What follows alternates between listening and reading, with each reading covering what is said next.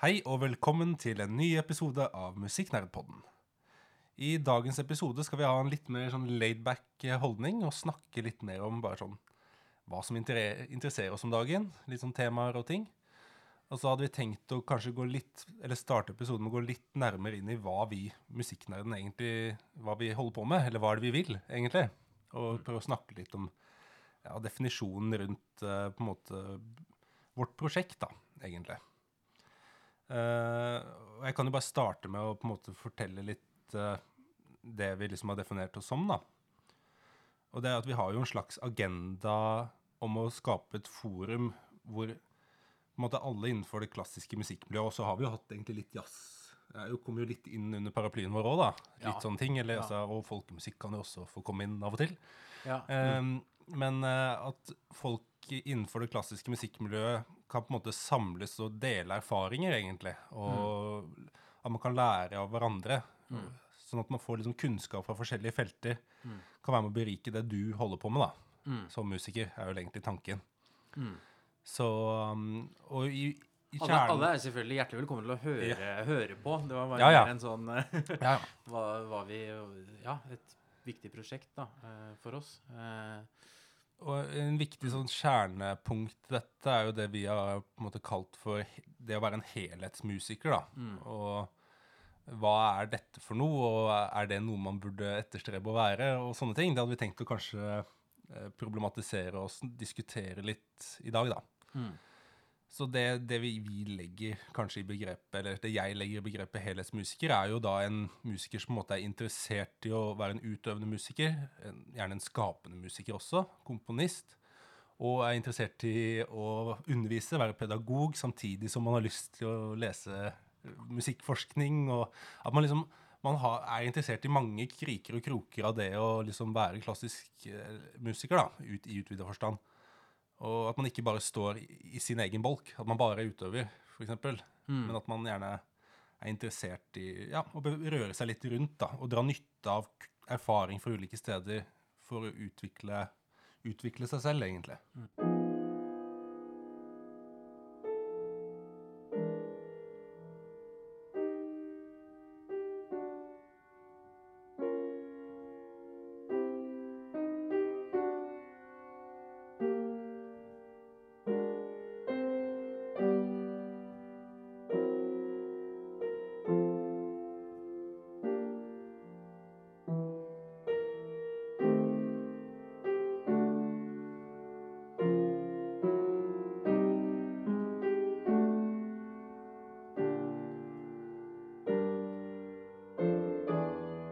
Det er jo veldig interessant med den helhetsmusikerrollen, for særlig når man går litt tilbake i tid da, ser på store skikkelser som vi setter høyt i dag, altså for eksempel gamle komponister, eller vi kan gå tilbake til barokken, ta et sånt kjempekjent eksempel, Johann Sebastian Bach. Han var komponist, men han var jo også kapellmester, mens var jo pedagog, han underviste jo også, og han var orgelvirtuos, altså han var jo kjempegod på orgel. Ja, det var det som sto i den eller liksom dødsannonsen, så var det det som ble trukket fram som han liksom var mest kjent som, var orgelspillet til Bach, liksom. Det var det han liksom ble husket mest for da i sin samtid. Så der har man jo et eksempel på en sånn multimusiker da. Men også hvis man går liksom lenger fram i tid da, snakket ikke du om det, Håkon? Altså da Grieg studerte i Leipzig, så ble han han fikk musikerutdannelse. Ja, det var en slags sånn felles utdannelse for musikere, som alle måtte gjennom harmonilære og kontrapunkt, sånne veldig store, liksom heftige programmer da. Og det var jo uansett om du skulle bli komponist eller bare pianist eller fløytist eller hva nå enn, så måtte du gjennom en sånn grundig skolering i alle disse tingene da. Det var på en måte likt for de.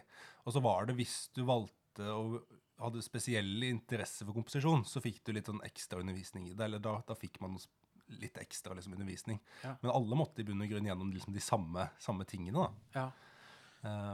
Og man kan jo fortsette videre på listen. Jeg kommer til å tenke på hva heter han store fiolinisten, supervirtuose? Paganini. Paganini, ja. Ja. Det er jo masse musikk der også, altså, som er skrevet. Men det er jo, han var en virtuos, fiolinvirtuos. Ja.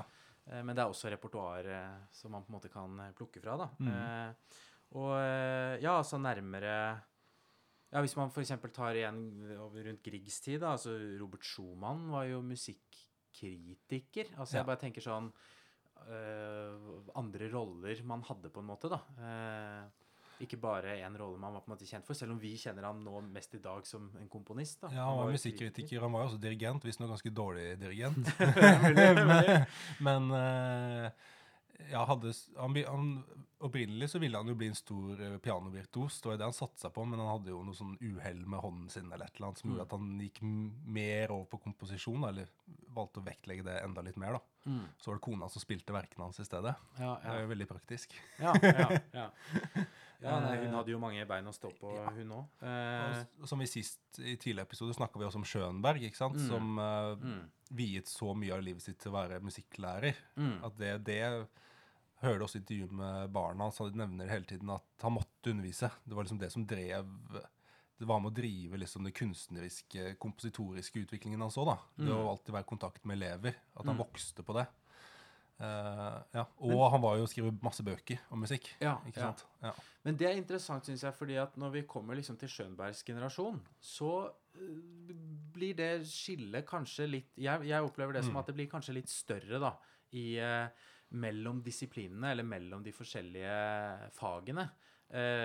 Fordi, altså, du har jo skikkelser på 1900-tallet som er multimennesker, altså Mahler-eleven på 1900-tallet var jo dirigent, og så har du jo masse av mange komponister som var pianister også, og utøvende.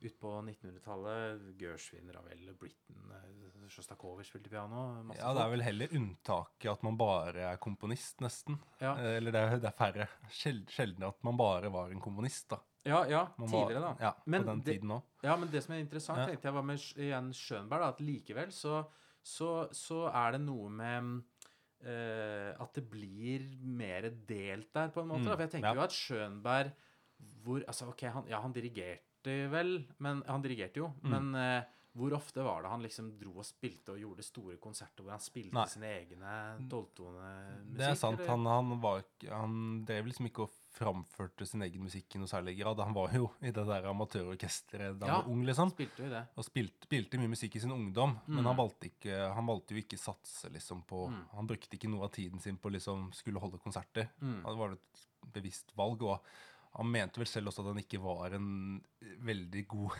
utøvende musiker heller. Nei, men der kommer det inn på noe interessant, da, det at man på en måte må fokusere mer på sin egen disiplin, eller man må på en måte at det antagelig blir et behov da, for at man skal kunne spesialisere seg mer, fordi at det blir en annen kompleksitet i det man holder på med, vil jeg tørre å påstå. Og du kan jo si at, ikke sant, hvis du spiller en Mozart-symfoni, eller du kan si Beethoven er kjempekompleks, det hvis man skal spille det flott og med en veldig bra tolkning.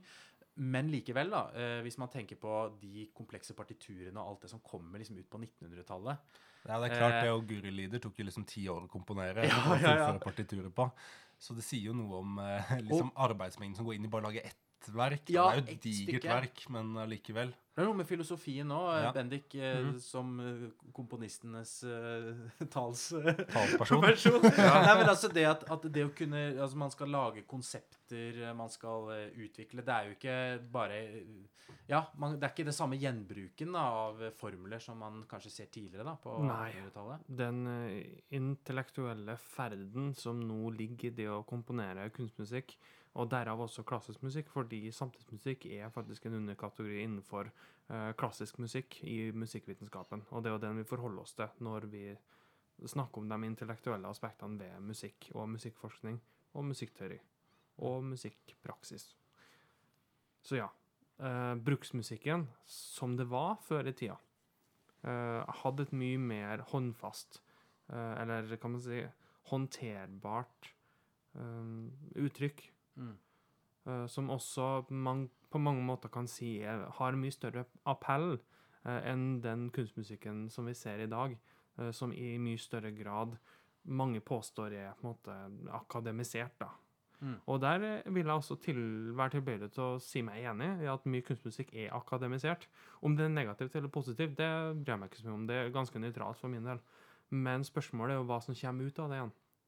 Fordi vi går alltid en vei. Og jeg tror at komponistene per dags dato har godt av å se litt tilbake i tida på hva en komponists rolle var før, og også tenke over sin egen rolle per dags dato. Hvis man på en måte en komponist på 50 år og aldri har undervist en elev, så det kanskje på tide å prøve det. Men jeg har også en tanke om at det ikke så mange av dem. Jeg tror mange komponister i Norge spesielt ganske gode på å være fleksibel. Kanskje noen til og med mer musikalske poteter enn hva de komponister. Sånn at komposisjonen får for lite fokus, og at alt andre får mer fokus. Fordi det noe med det som også kommer med med Schönbergs epoke, da, kan man si, eller det andre Wienerskolen, at komposisjonen i seg selv må få et større fokus. Hvis ikke så klarer den ikke å holde mål med det som kom på den tida. Ja, det sier jo, altså, du merker jo det Schönberg, han skriver jo også om noe han kaller for kapellmestermusikk. Det var jo også noe vi innom i det siste essayet hans, at det liksom dårlig musikk som veldig formelpreget. Ja. Han sier jo det at han snakker jo ned på en måte for formelpreget musikk. Men samtidig som han i andre vindkast, i andre settinger, så kan han si at det helt nødvendig med mer kjente formler for å forstå musikk. Så det jo en viss vetydighet, men det jo klart at han en pådriver for denne kompleksiteten i musikk, som ikke tillater at man bare skal lire av seg musikk. Det ikke godt nok. Ja. Du kan ikke gi ut noe musikk som du ikke kan stå 100% kunstnerisk inne for, liksom. Det skal du ikke vise andre, på en måte.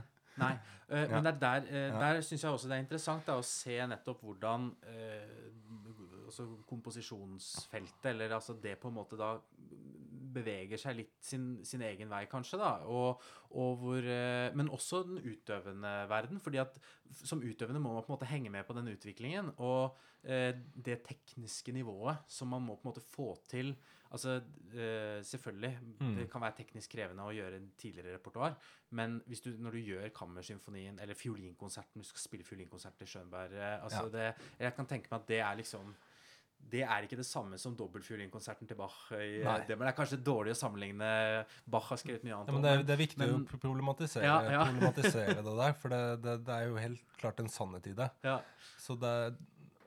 Så klart historien viser jo at en sånn spesialisering, det må det kanskje blitt et behov da. For musikken så vanskelig å spille at du kan ikke tid til å gjøre noe annet. Nei, og dirigentrollen også, som en fascinerende ting oppi det der da, dirigenten som står imellom, som plutselig blir en egen rolle, fordi at igjen, eller tidligere så har du ikke hatt behovet til og med for dirigenten.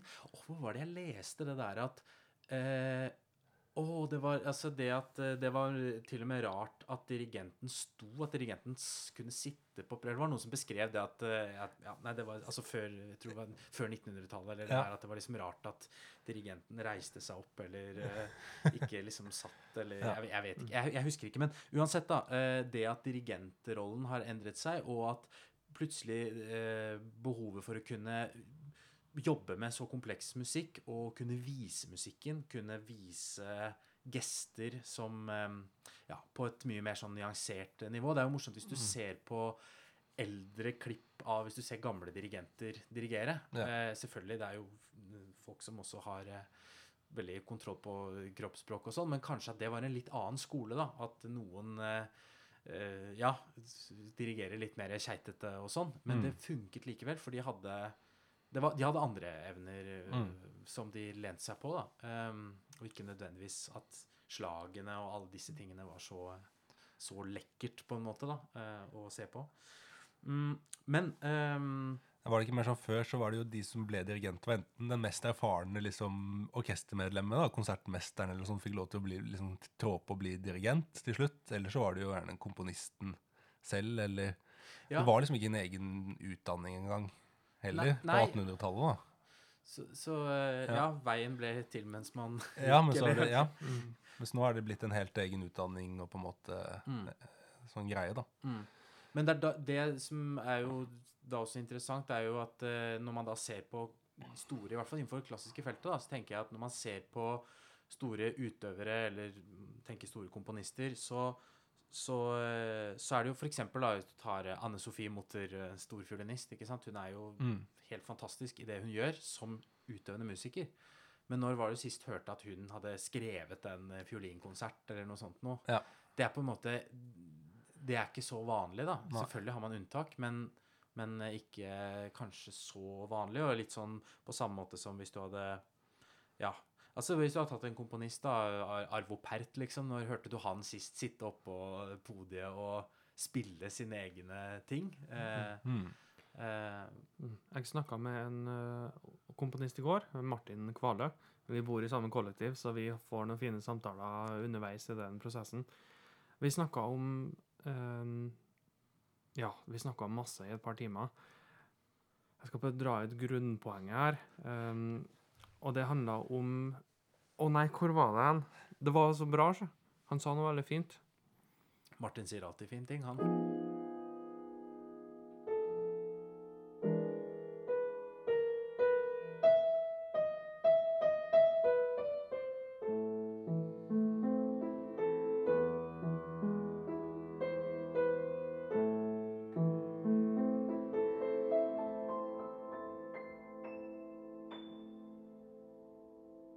Det var prosessen i å komponere satt opp mot kanon.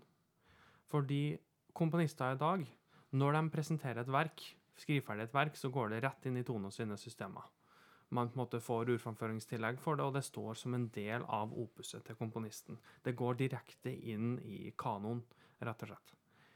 Og utfordringen med akkurat det er jo at hvert eneste verk en komponist skriver må bli framført. Når det er framført, så blir det en del av kanon, og da står det svart på hvitt. Og det på en måte er da den komponistens ettermæle. Det man ikke får sett der, det er jo prosessen i å komponere.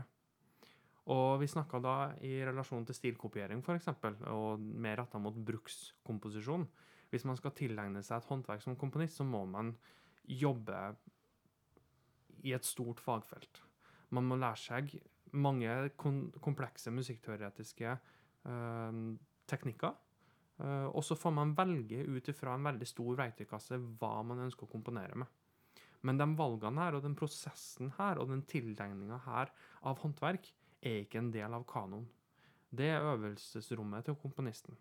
Der pianister og utøvere står 7 timer hver dag på et øvingsrom og øver, der går komponisten rundt omkring og samler informasjon fra partiturer, fra musikkteoribøker, musikkteoribøker, og utforsker dem selv, lager partiserkomposisjoner, jobber med ulike musikkteoretiske konsepter, gjør dem til sitt eget, og det blir usynlig.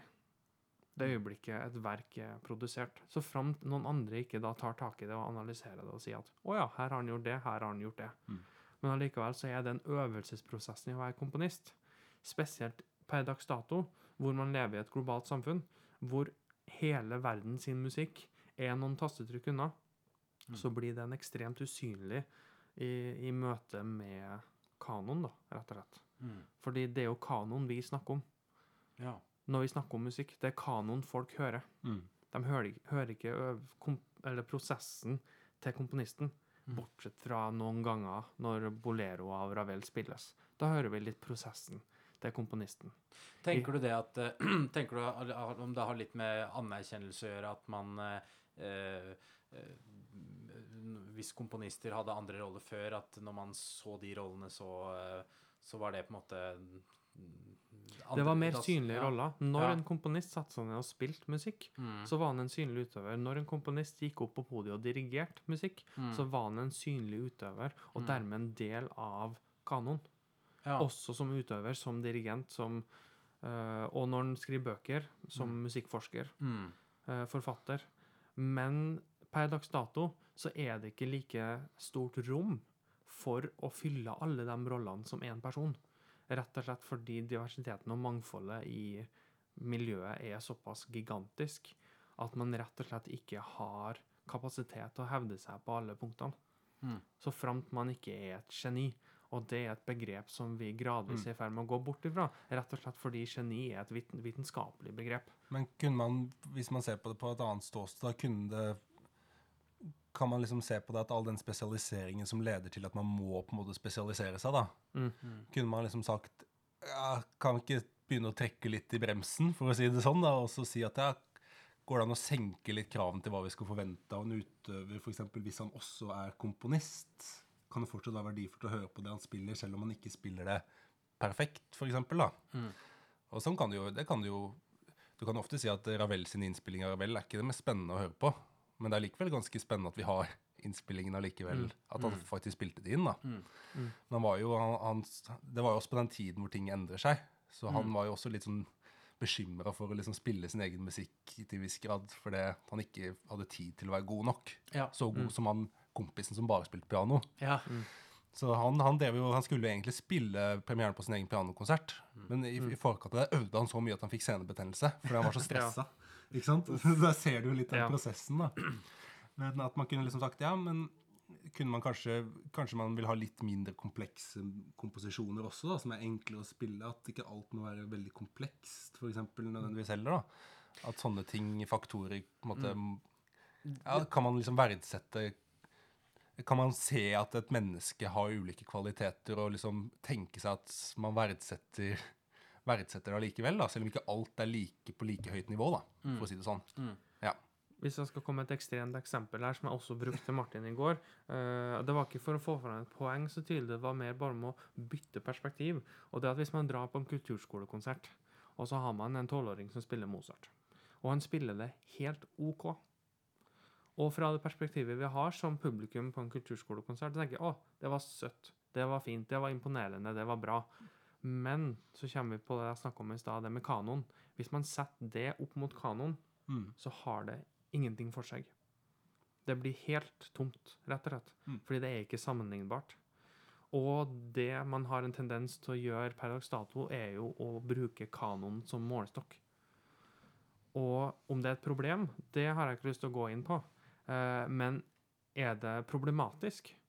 Definitivt. For det byr på ekstremt store utfordringer, som også handler om akkurat det. Hvis du er en komponist som både underviser, skriver bruksmusikk, samtidig som du spiller selv, dirigerer litt på siden på en måte, og gjør alt det der, så vil ditt arbeid være utrolig vanskelig å sette opp mot kanon.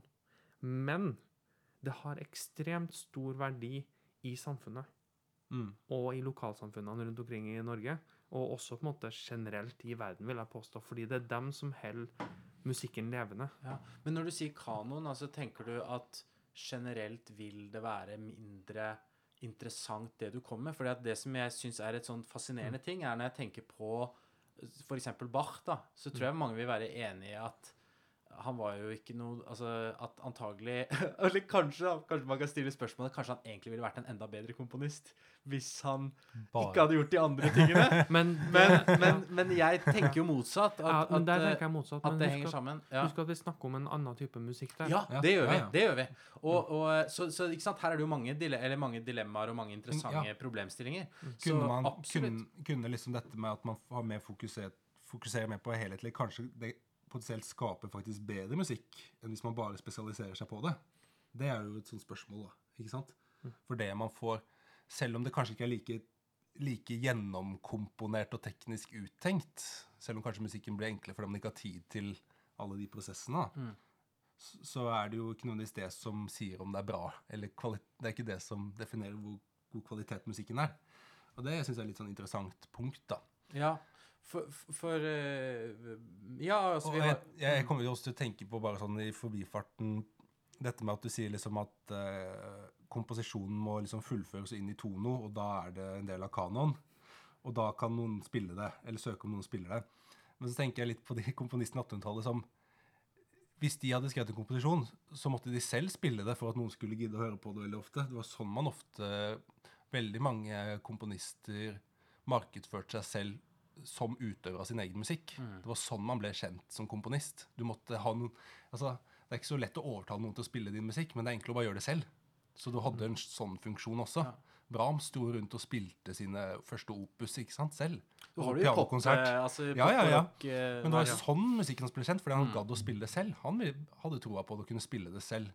Og så oppdaget folk det og fikk lyst til å spille det, de også. Mens nå så er man avhengig av utøvere og støtteordninger som fungerer som et slags sånt ledd, da. Ja. Og ja, så kan man jo snakke om dette problemet igjen. Det blir jo, nå drar vi det jo langt ut dette med at når ting er uroppført, så går det i glemmeboka. Ja. Ikke sant? Den debatten der, da. Ja. Den er også en veldig viktig debatt, som vi ikke har tid til nå. Ja, men ikke sant? Nei. Hvis man som, ja, jeg skal ikke, men altså hvis man som også komponist utøvde sin egen musikk, så vil man også få den framført mer. Og jeg tror ikke det er en usunn ting. Det er ikke usunt. Usunt uansett, da. Det var bare en liten hanke. Ja. Men igjen, hvis vi skal runde det litt av, da, så det er ikke en veldig enkel sak dette her, for det er jo den spesialiseringen, og det er på en måte nødvendig sånn kommersielt kanskje også, eller sånn som markedet innenfor musikk er, da. De snakket jo om å få en ny, det var jo noe snakk om det på NMO, at de skulle ha en egen orkestermusikerlinje til og med, ikke sant? At det begynner å spesialisere seg der til og med. At man ikke bare er hovedinstrument, men han er orkestermusiker, og han er spesialisert i kammermusikk. Ja. At det blir sånn. Ensembelsang har også begynt å fått Ja, det har jo fått en, Kristiansand, ja. for eksempel. Og det, man skjønner jo liksom, fordi man har institusjoner som trenger musikere som er spesielt gode på disse tingene, ikke sant? Så man forstår jo sånn markedsnytten av det. Ja, og det er jo i seg selv en veldig fin ting, men det som jeg kan lure på er på en måte hvordan vil dette fungere når det kommer til det kreative, da? Eller hvordan liksom man får ideer, og hvordan man får nye ideer, og kombinerer ideer sammen. Også rent sånn historisk, ikke bare i musikkverden, men man har jo andre skikkelser også, som på en måte har bidratt veldig stort, eller har bidratt med store ting i kulturen vår, men som på en måte hadde armer og bein i mange forskjellige kategorier. Så for eksempel, altså du kan ta, hvis du går i filmverden da, tenk på Charlie Chaplin for eksempel, som var en kjempestor altså han er liksom den store mannen på lerretet, og med fantastiske gester, mimikk, men var sin egen stuntmann, og ikke minst sin egen filmkomponist. Skrev jo musikken. Og hvordan tenker hva gjør det hvis du er på en måte en skuespiller som tenker som en filmkomponist? Eller en filmkomponist som tenker som skuespiller, eller han var vel også produsent av filmen og dirigent. Ja, han gjorde så mye. Alt mulig, ja, og det, i hvert fall det synes jeg er spennende, da, eller det fascinerer meg, det der når man har flere innfallsvinkler, eller du kan gå lenger tilbake, tenk på en skikkelse som Goethe for eksempel, som er på en måte Faust og alle disse store tingene, men han hadde jo masse andre ting også, som han var en slags vitenskapsmann nå. Vitenskapsmann, og var det botanikk, anatomi, og så utviklet han jo sin egen fargelære. Fargelære. Eller han har jo den fargelæren, og den er kjempespennende. Så igjen, altså det der at når man har mange innfallsvinkler, kan man få andre ideer, men også at man klarer å kombinere dem da, på en interessant måte, og jeg synes det hadde vært spennende da, hvis man tenker, så en ting er musikkverden, men det kan jo likevel være, hvis vi går litt utenfor igjen, altså hvis du er innenfor andre disipliner da, fordi ikke bare i musikkverden så er vi jo opptatt av at vi ønsker å spesialisere, men hvis man går til andre disipliner, hvis en hjernekirurg for eksempel er opptatt av poesi, eller du har en kokk som er opptatt av harmonikk i musikk, og hvordan kan du bruke den måten å tenke på inn i matlaging, eller jeg vet ikke, altså sånn er konsonerende og dissonerende ingredienser i matlagingen. Hva er konsonerende smaker? Men altså, det er sånne ting da, som er spennende, altså, og som kanskje vil åpne opp da. Lars Petter Hagen holder på med sånt. Han er jo hobbykokk, og er veldig opptatt av matlaging. Og det er jo en norsk komponist, Lars Petter Hagen, også direktør for Ultima her tidligere, og nå er han også har en ganske fremtredende rolle innenfor Oslo Filharmoniske Orkester, og fikse litt ting der. Jeg har ikke helt oversikt. Men som komponist så har han et utrolig rikt og et fargerikt tonespråk, vil jeg si. Men han er hobbykokk, og han er komponist. Og det har han snakket litt om. Ja, spennende.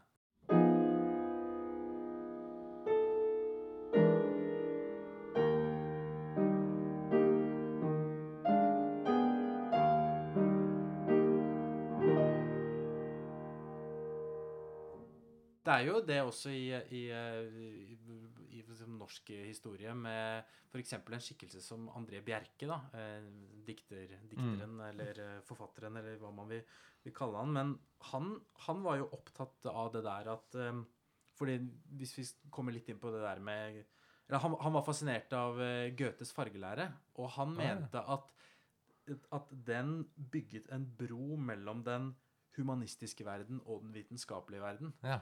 Og at han mente at det var en av de store sprekkene i vår kultur, at de ikke var koblet sammen.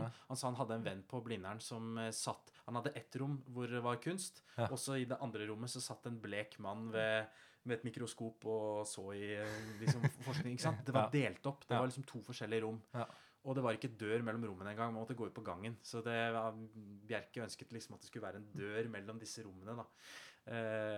Men nå går vi veldig ut av det, og vi ikke inn i musikken, men det en slags kobling her, da, for det på en måte den tanken om hva skjer når du da åpner eller setter dører i vegger som men jeg snakket så vidt, det var på den Schönberg-episoden om det sånn en multitype som heter Polanyi, han var både kjemiker og filosof, eller, ikke sant? Så han hadde en fot i både humanvitenskap og liksom naturvitenskap, og han mente at det var også veldig viktig for den teorien han mest kjent for, denne taus kunnskap, som en slags idé om at man vet at noe stemmer før man har noe bevis for det. En følelse at man kan føle at også noe riktig, men man har ikke noe bevis for den da. Og den veldig viktig for å gjøre fremskritt også naturvitenskapelig. Og det jo en slags følelse som du kan ikke bevise den naturvitenskapelig da, på en måte. Men du har en følelse at du på vei på rett spor, og så plutselig så får du noe belegg for at det en sannhet der som også kan bevises på en eller annen måte da.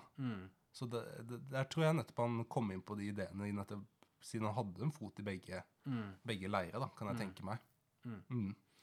Nei, så jeg synes det spennende med tanke på liksom kreativitet da, og det at man at det skal komme nye spennende ideer som kobler sammen. Men nå kan jo det høres ut som at vi nå snakker om fra et skapende felt, eller hvis noen ikke så interessert i det feltet da, hvorfor skal man på en måte få masse innblikk i mange andre ting, hvis man ikke så interessert i å kanskje gjøre store endringer, eller liksom, være mer skapende.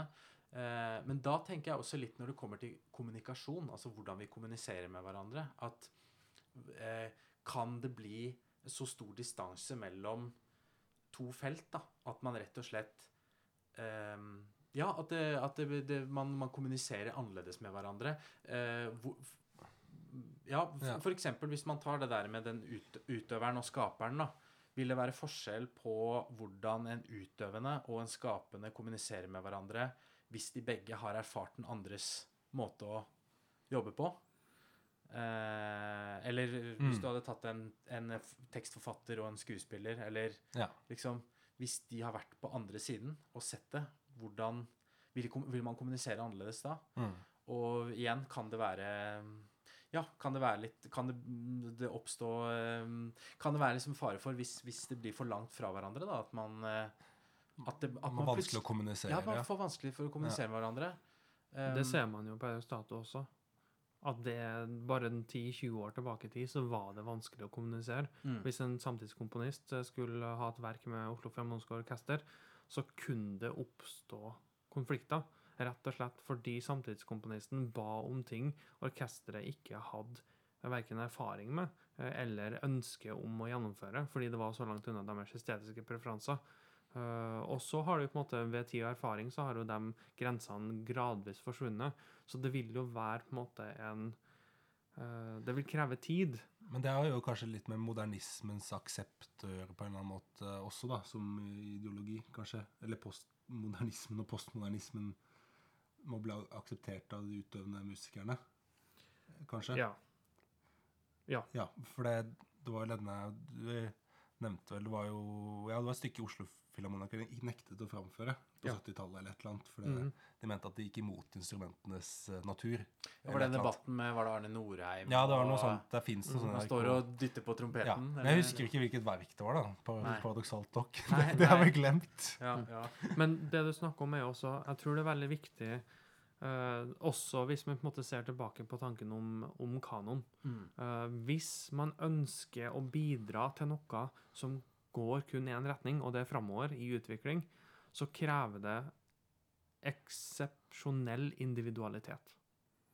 Og for at det skal være et rom for samfunnet til at noen skal få lov til å fylle de rollene, så er de faktisk nødt til å spesialisere seg i veldig stor grad.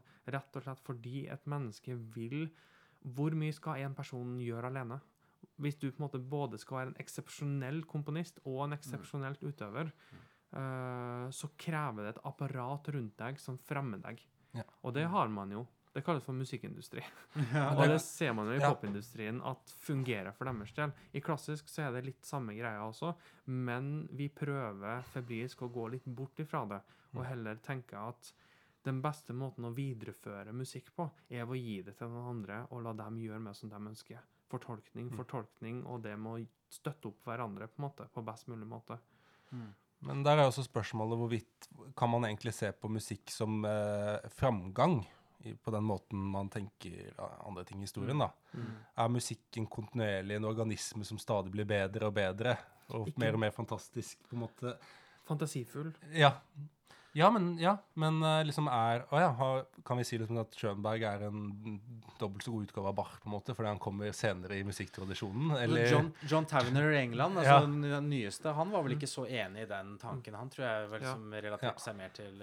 Eller er det bare at hver tid har sine egne på en måte verdier heller? Det er jo en annen måte å tenke på. Jeg ville ikke sagt bedre, fordi begrepet jeg brukte så var jo på en måte utvikling. Men i hodet så tenker man jo at hvis det utvikler seg, så må det utvikle seg til det bedre. Og det er ikke for gitt, altså. Utvikling kan gå... Det kan være nøytralt. Jeg vil anse at utvikling er per se nøytralt fordi det er et faktum. Vi kan hverken stoppe det, vi kan ikke gjøre noe med det, vi kan ikke kontrollere det, det vil skje uansett. Vi kan påvirke, men ikke noe mer enn det. Men enkeltmennesker kan påvirke, i hvert fall kulturell utvikling. Ja. Og derfor det er jo tilbake til Hegel, det her med at det man kaller framgang, man mister alltid noe ved en slags idé om at man går fremover også. Så er det ikke nødvendigvis at på alle aspekter så er det ikke nødvendigvis framgang, på en måte. Man mister alltid noe med at man får noe nytt på en eller annen måte. Og så er det spørsmålet i denne debatten vi har nå, har man mistet for mye ved å spesialisere seg for mye? Eller har man vunnet mer enn man har mistet? Og det vil jo være subjektive svar på. Og kanskje for å runde av, vi snakker jo veldig lenge om ting. Men det er jo spennende. Men ikke sant, så nå skal ikke vi komme her og påstå at det å være en helhet, ha liksom den helhetsideologien er riktig, for det blir jo helt galt. Men i hvert fall viktig å på en måte problematisere det, og så kan man jo heller komme med innspill etter hva dere har hørt, hvis dere er rykende sinte og vær så snill å ta kontakt. Det er jo debatt man helst vil ha om disse tingene, men kanskje det også har en verdi nettopp dette med å se litt bredere på ting, da, og ikke bare spesialisere seg innenfor sin egen boble. Det er vel tanken. Selv om det er nødvendig det også. For det er en dobbelthet i dette her. Det er en dobbelthet i det, for vi vil jo, man må jo på en måte, man ønsker folk som er veldig kompetente, men så er på en måte spørsmålet, og som i hvert fall prøver å få fram da, om man på en måte kan bli så langt inn i sin egen boble at det på en måte frakobles andre felt, sånn at man på en måte ikke lenger kan ha glede av hverandre på en måte da. Det er kanskje formulering. Eller at, Så nei, det er kanskje en grei formulering på det. Ja, og så er det jo litt med helhetsmusikeren, som du sier også, at hvis man ikke får kommunisert med hverandre, vil man da kunne kommunisere kunsten også? Eller vil man ha en plattform hvor man har mulighet til å kommunisere kunst sammen? Hvis en utøver aldri har prøvd å være kreativ musikk, ikke at jeg tror det går an, men om det hadde skjedd, hvordan kan de forholde seg til ting de ikke har hørt før?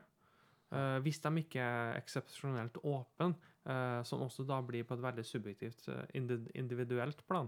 Fordi det kan man jo på en måte, det kan vi ikke snakke om her, scenarioer, det blir poengløst. Men det vi kan på en måte diskutere er jo at ved å skape plattformer for møtepunkter, så vil det alltid komme noe godt ut av det. Hva man bringer til de plattformene, det er vel kanskje essensen i det vi snakker om med helhetsmusikere også.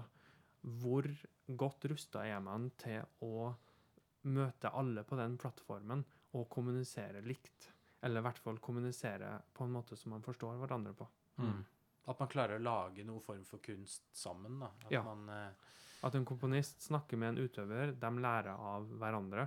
At en utøver kommer med sine ideer, som også er et fabelaktig godt eksempel på hvordan kunst skapes i lag. Det er jo stipendiater som jobber med det her på NMO, for eksempel Jennifer Torrance er jo veldig på det med den skapende utøver, og hun er også en fabelaktig utøver, og hun er også enormt kreativ i sine måter å jobbe på, og skape på. Og hun er da med perkusjonist. Veldig dyktig. Jeg så du har noen sånn artikkel i Musikkultur, tror jeg. Vet ikke om du har det nå? Jo, jeg har vært borti det. Hun er jo på en måte artikkelforfatter, musikkforsker, utøver på ekstremt høyt nivå, og skaper kunst også, både som seg selv og sammen med andre. Så der ser vi jo faktisk en ny generasjon med helhetsmusikere som er i ferd med å komme inn i lyset. Ja.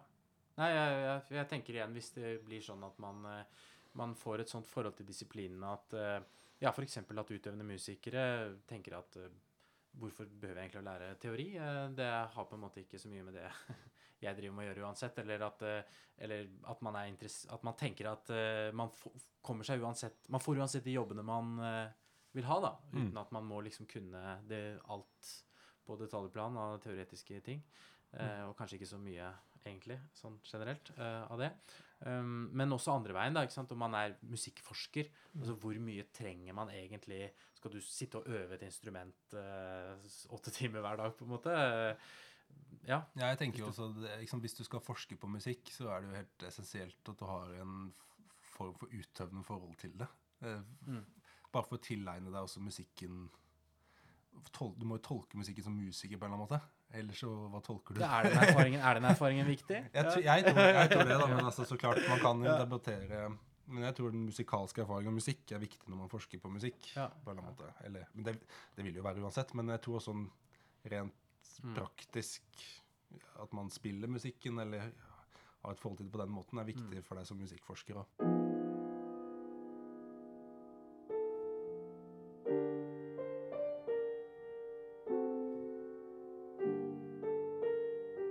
Det jeg tenker på noen ganger er hvis man ser de andre som driver med noe annet og føler at de ikke forstår det en holder på med selv, om man kanskje kan i hvert fall prøve selv da, at jeg tar meg selv en titt i speilet og ser liksom, er det noe her som er jeg litt sånn fjernt koblet på dem også på en måte? Jeg tror jo også, litt problemet er jo ofte at man vil jo på en måte gjøre det man umiddelbart vet gir resultater for det målet man er ute etter. Ja. Så gitt at du vil bli fiolinist i Oslo-Filharmonien, så må du jo øve og kunne spille prøvespillrepertoaret bra nok for å komme inn. Men jeg har også litt troen på at det å ta omveier, som ikke nødvendigvis gir avkastning sånn umiddelbart, vil på sikt kanskje gi avkastninger. Som å interessere seg for eksempel litt i improvisasjon og sånn, det vil kanskje sive over og gagne deg som teknisk utøver også, på en eller annen måte, uten at jeg kan forklare nøyaktig hvordan det skjer da, men jeg har en slags liksom, tro på at sånn kunnskap om andre ting siver alltid over i den kunnskap, det du kan om noe annet. Det lekker liksom frem og tilbake smått, men det tror jeg litt på da. Ja, det tror jeg også. Ja. Men ja, hvis du ikke tror det, så send gjerne en mail, og så tar vi gjerne opp dette debattprogrammet, og hvis det er noen som er veldig uenig, så vil jeg gjerne at kanskje du kan komme på programmet og være gjest, så du kan få en skikkelig debatt om tema. Ok, men da tenker jeg vi runder av der da med litt om hva musikknerdene tenker om helhetsmusikeren. Vi tenker mye. Vi kunne sikkert snakket enda lenger. Men vi må ha litt variasjon i det programmet her også. Ja, det må vi. Ja. Så kanskje vi rett og slett går rett over i en gin and tonic-spalte for å få litt avveksling. Ja. Ok.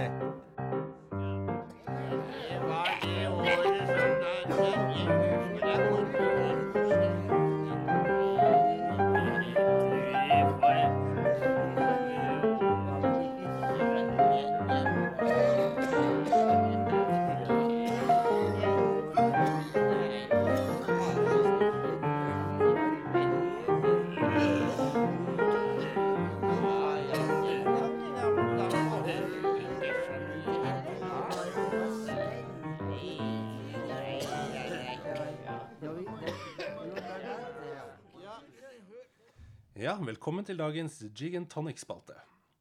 I dag skal vi snakke om et lite musikalsk mysterium. Og det er jo egentlig et veldig velkjent stykke musikk som det har versert en slags myte om, kan vi si da. Og det er jo da Bach sitt C-dur-preludium, det som åpner volttempererte klaver. De som begynner på denne måten her.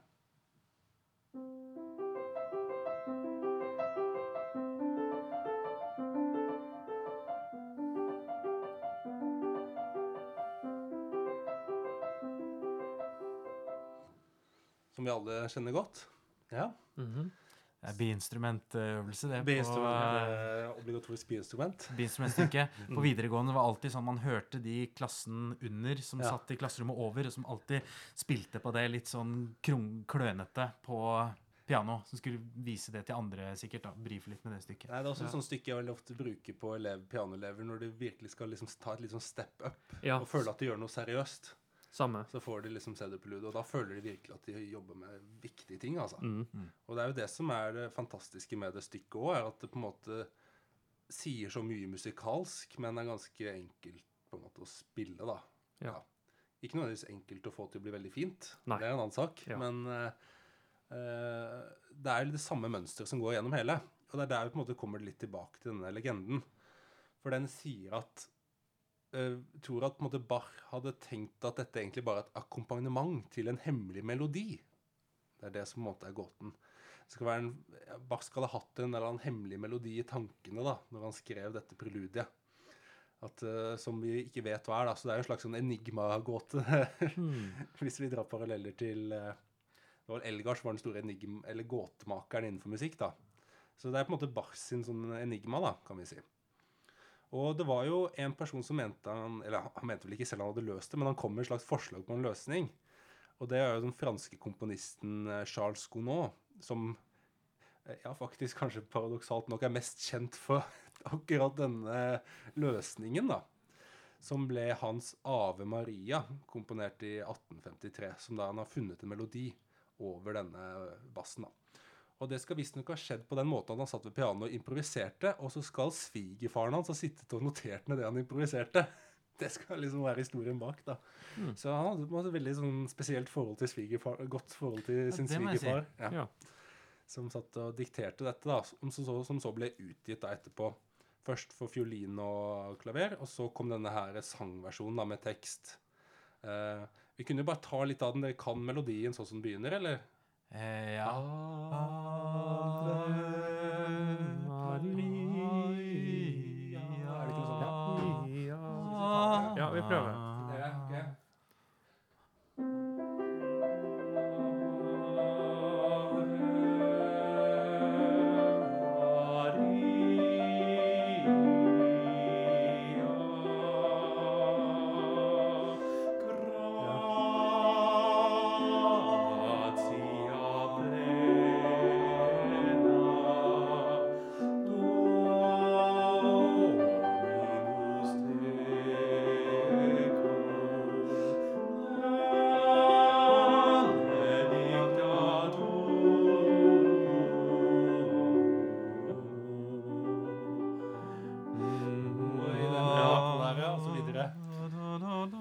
Kanskje ikke den mest fantastiske framførelsen av Maria, men Det var kjempefint, Vi gjorde vårt beste vi gjør vårt beste. med det vi hadde gitt. Ja.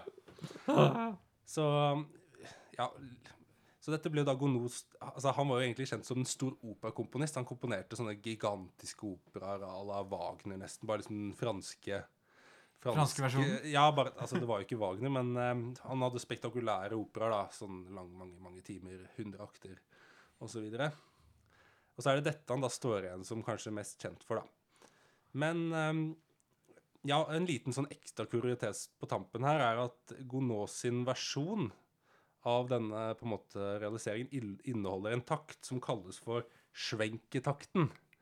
Og det skal ha vært en musikkutgiver på slutten av 1700-tallet som mente at Bach må ha gjort noe galt da, i sin original, så han har puttet inn en takt ekstra med musikk for å på en måte gjøre en sånn harmonisk overgang litt sånn enklere da.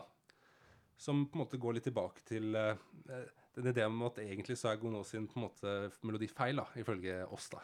Vi mener at det er en annen melodi som egentlig passer bedre. Men det kommer vi litt tilbake til. Eller jeg tror ikke jeg gidder å spille den der skvenketakten en gang. Eller skal jeg spille den? Spill den. Ok. Opprinnelig da, så har vi et sted som går sånn her.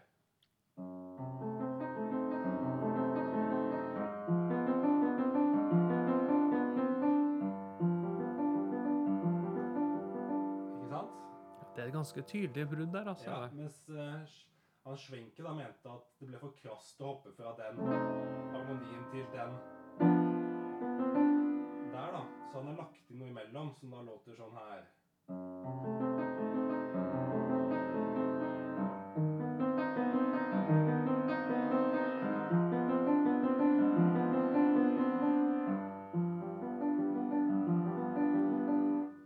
Han har lagt inn en takt der da, interpolert for å få den overgangen litt smidigere da, eller et eller annet da. Jeg er enig med Schwenker, faktisk. Du er en Schwenke-supporter? Ja, akkurat nå så ble jeg det. Ja, ok. Men jeg tror faktisk jeg har spilt den med den Med der. Schwenke. Ja, den er ganske sern i sin utgave. Ja, jeg har selv sin utgave. Schwenke-takten. Så jeg har spilt den. Det er den jeg har spilt. Altså, den er i på en måte Bach-utgaver? Eller, altså, Ja, ikke- den var populær fra liksom slutten av 1700-tallet og langt inn på 1900-tallet. Og så Sant. tok musikkforskere tak i manuskriptet og sa, denne takten finnes jo ikke her. Så fjernet de den igjen. Ja. Så du kan jo, hvis du har spilt dette stykket, gå tilbake og se, har du spilt Schwenke eller originalversjonen da? Og der ser vi også et eksempel på musikkforskere som ikke er utøvere. Schwenke var kanskje faktisk utøver, men han hadde litt dårlig... Nei, du vil jo si god smak da. Ja, jeg vil si han, men jeg tenker han som fjerner han igjen på Ja, en den måte. som fjernet han. Åja, fordi de burde ha latt den være. Ja, han burde ha latt den være. Ja, det kan vi si. Men vi musikknerdene har jo fundert litt over denne gåten med denne mystiske melodien da. Men vi har vært så heldige at vi har gjort et fantastisk funn. For det viser seg at Bach sin eldste og mest ekstravagante sønn da, Wilhelm Friedemann Bach, som kanskje er mest kjent som den litt sånn håpløse sønnen til Bach som ikke hadde orden på økonomi og drakk for mye og rota visst bort. Altså mange av de verkene til Bach vi har mistet da, skal nok være fordi det var han og Carl Philipp fikk delte på å ta over biblioteket til faren. Carl Philipp, ordentlig sønnen, klarte jo å bevare dette her, mens Wilhelm Friedemann skal jo rota bort og solgt, og liksom så flere av disse kantatene som kanskje er borte og sånne ting da, kan være på grunn av Wilhelm Friedemann. Men han var jo en ganske spesiell komponist. Wilhelm Friedemann har laget litt sånn crazy musikk og var litt sånn romantiker nærmest han også på 1700-tallet. Og vi har da funnet, for da han var liten så fikk han jo egentlig, det var jo noe av det første han spilte, var også dette CD-preludet, da var laget til han. Og vi har da funnet hans realisering av melodi over denne fantastiske basslinjen da. Som vi skal ikke fortelle hvordan vi fikk tak i det, men vi har nå fått tak i denne originalen som vi nå skal ha upremiere for dere her i dag. Og vi antar at dette ganske fort så vi har glemt at Gounod sin versjon i det hele tatt eksisterte, og nå vil alle spille denne Wilhelm Friedemann-realiseringen av Bach sin CD-prelude da. Så len dere tilbake og nyt denne fantastiske, kanskje de til og med kjenner igjen denne melodien, for jeg synes også den låter litt kjent. Ja, jeg synes det. Det kan, ja. Så len dere tilbake og nyt sånn det egentlig skal være når man har en fin sangbarmelodi over Bach sitt CD-preludium.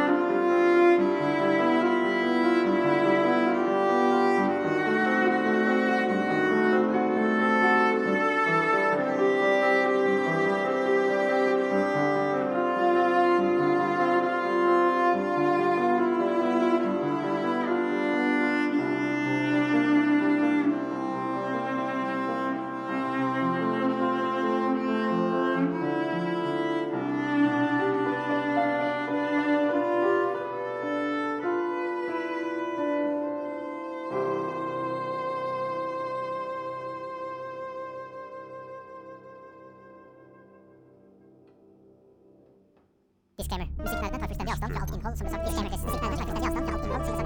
Musikknerdene tar fullstendig avstand fra alt innhold som ble sagt. Disclaimer. Musikknerdene tar fullstendig avstand fra alt innhold som ble sagt i løpet av de 3 siste minuttene av Jig and Tonic-spalten.